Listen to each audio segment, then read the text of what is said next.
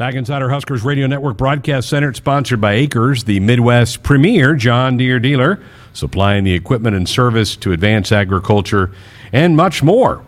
Acres Solutions for every field. Well, earlier today it was announced that Nebraska head track and field coach Gary Pepin, the leader of the Husker program for 42 years, is retiring. And my goodness, the accolades just go on and on and on. 3 NCAA championships, 73 conference titles, 59 individual NCAA champions, and he joins us tonight. Coach, great to have you with us tonight, and my goodness, what a career to be proud of, and I'm sure you're filled with a lot of emotions.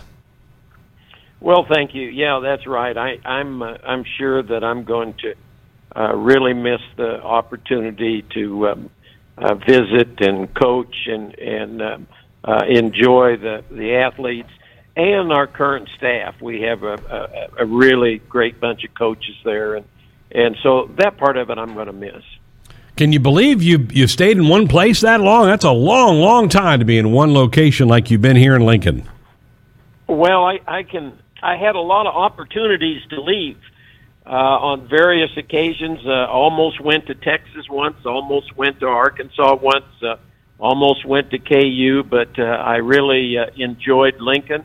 It's been a great city to raise a family in, and have always had strong support from the administration here. So really felt like this was a good place to stay for as long as I could. Coach, I mentioned all the accolades, the conference titles and all that, and I'm sure you're really proud of all that, but the relationships you develop with student athletes, would that be number one for what you remember about your career? Absolutely. Yeah, I still I've been up until this coming year, I've been coaching for 57 years, and I'm still in contact with kids that I coached in 1966. Oh my! So those relationships and how the kids are doing, and to see them and their families, and to see them have success. Excuse me. I remember that stuff. I don't necessarily remember all of the trophies or the championships or who won an event. Those were great at the time, but those all kind of just go on by. We've had so many amazing athletes that have benefited from your tutelage. Merlene Ottey was a terrific sprinter. We talked to Angela Thacker earlier this summer because she's going in the Husker Hall of Fame this fall. I mean, she was a tremendous athlete, just missed out on a medal at the Olympics one year, but I'm sure you're happy for her to be going in the Hall of Fame here in another month or so. Yeah, that's really neat. She was one of hundreds that wasn't just a great athlete, but a really great young lady, and is doing well in her career, and so yeah, lots and lots of very, very special people that have come through.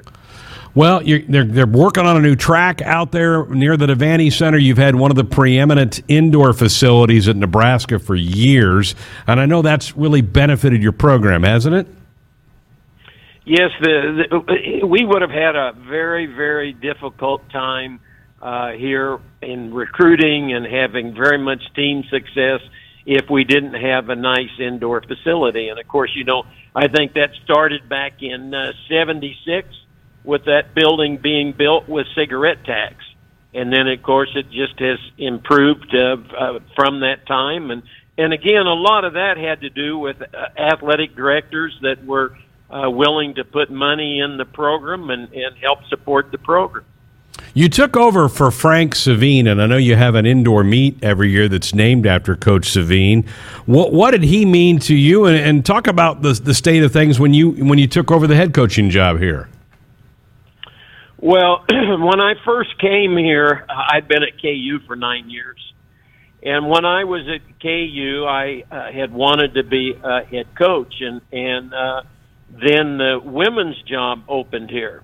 And I had been the head coach of the women at KU for a short period of time, as well as coaching the men. So we always felt like that Nebraska had done well in track and field indoors, but they had never done much in cross country or really very much in the outdoor.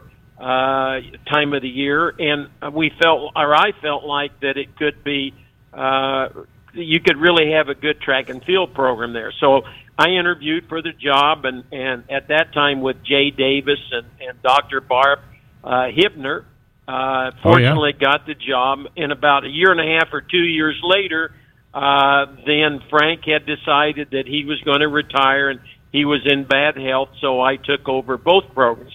Frank, I never knew Frank real closely.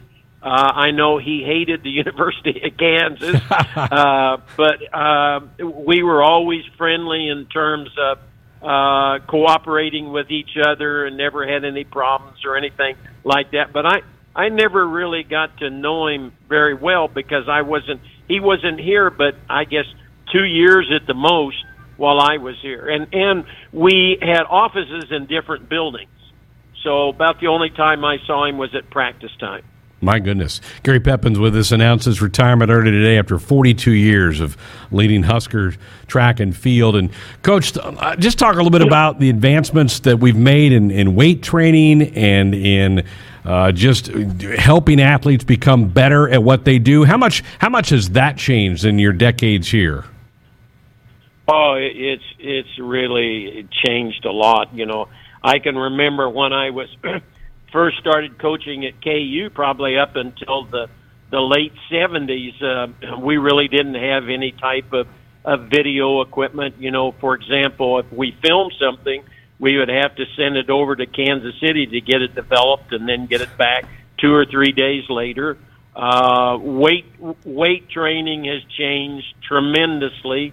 Lots of the equipment have changed, you know, things like the pole vaulting poles and everything is I think that scientifically a lot of development has taken place with the tracks and equipment and, you know, video equipment. But the sport in general, there's now a lot of the Track and Field Coaches Association has a lot of training courses for young coaches to come up and get certified in, which is a big help. And it's kind of like, you know, now you can be a high school coach in track and field, and maybe you never had anything to do with track and field at all. And that's, of course, changing kind of across the board, and I think that's certainly better for our sports. And I think that there's so much more material out there in terms of audio-visual scenarios in which people are talking about how to become a good long jumper, what are the techniques of the high jump, that a lot of the athletes from high school on up have access to those and watch those and view those. So I think in a lot of cases they're a lot more educated about their event than what they have been in the past.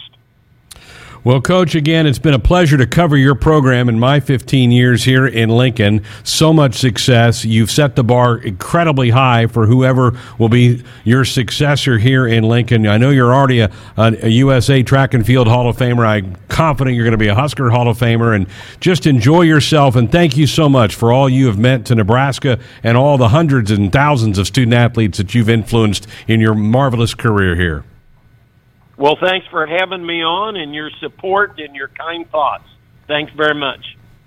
There he is, Husker track and field coach, retiring today, ending a 42-year career in Lincoln, Nebraska. What a legend Gary Pepin has been in this athletic department. He joined us on our Sports Sunday Hotline, brought to you by the Woodhouse Auto family, where you can shop your way from one of the 16 convenient locations or online at woodhouse.com anytime. With 18 brands and a huge selection of pre-owned, you can always find what you are looking for with Woodhouse.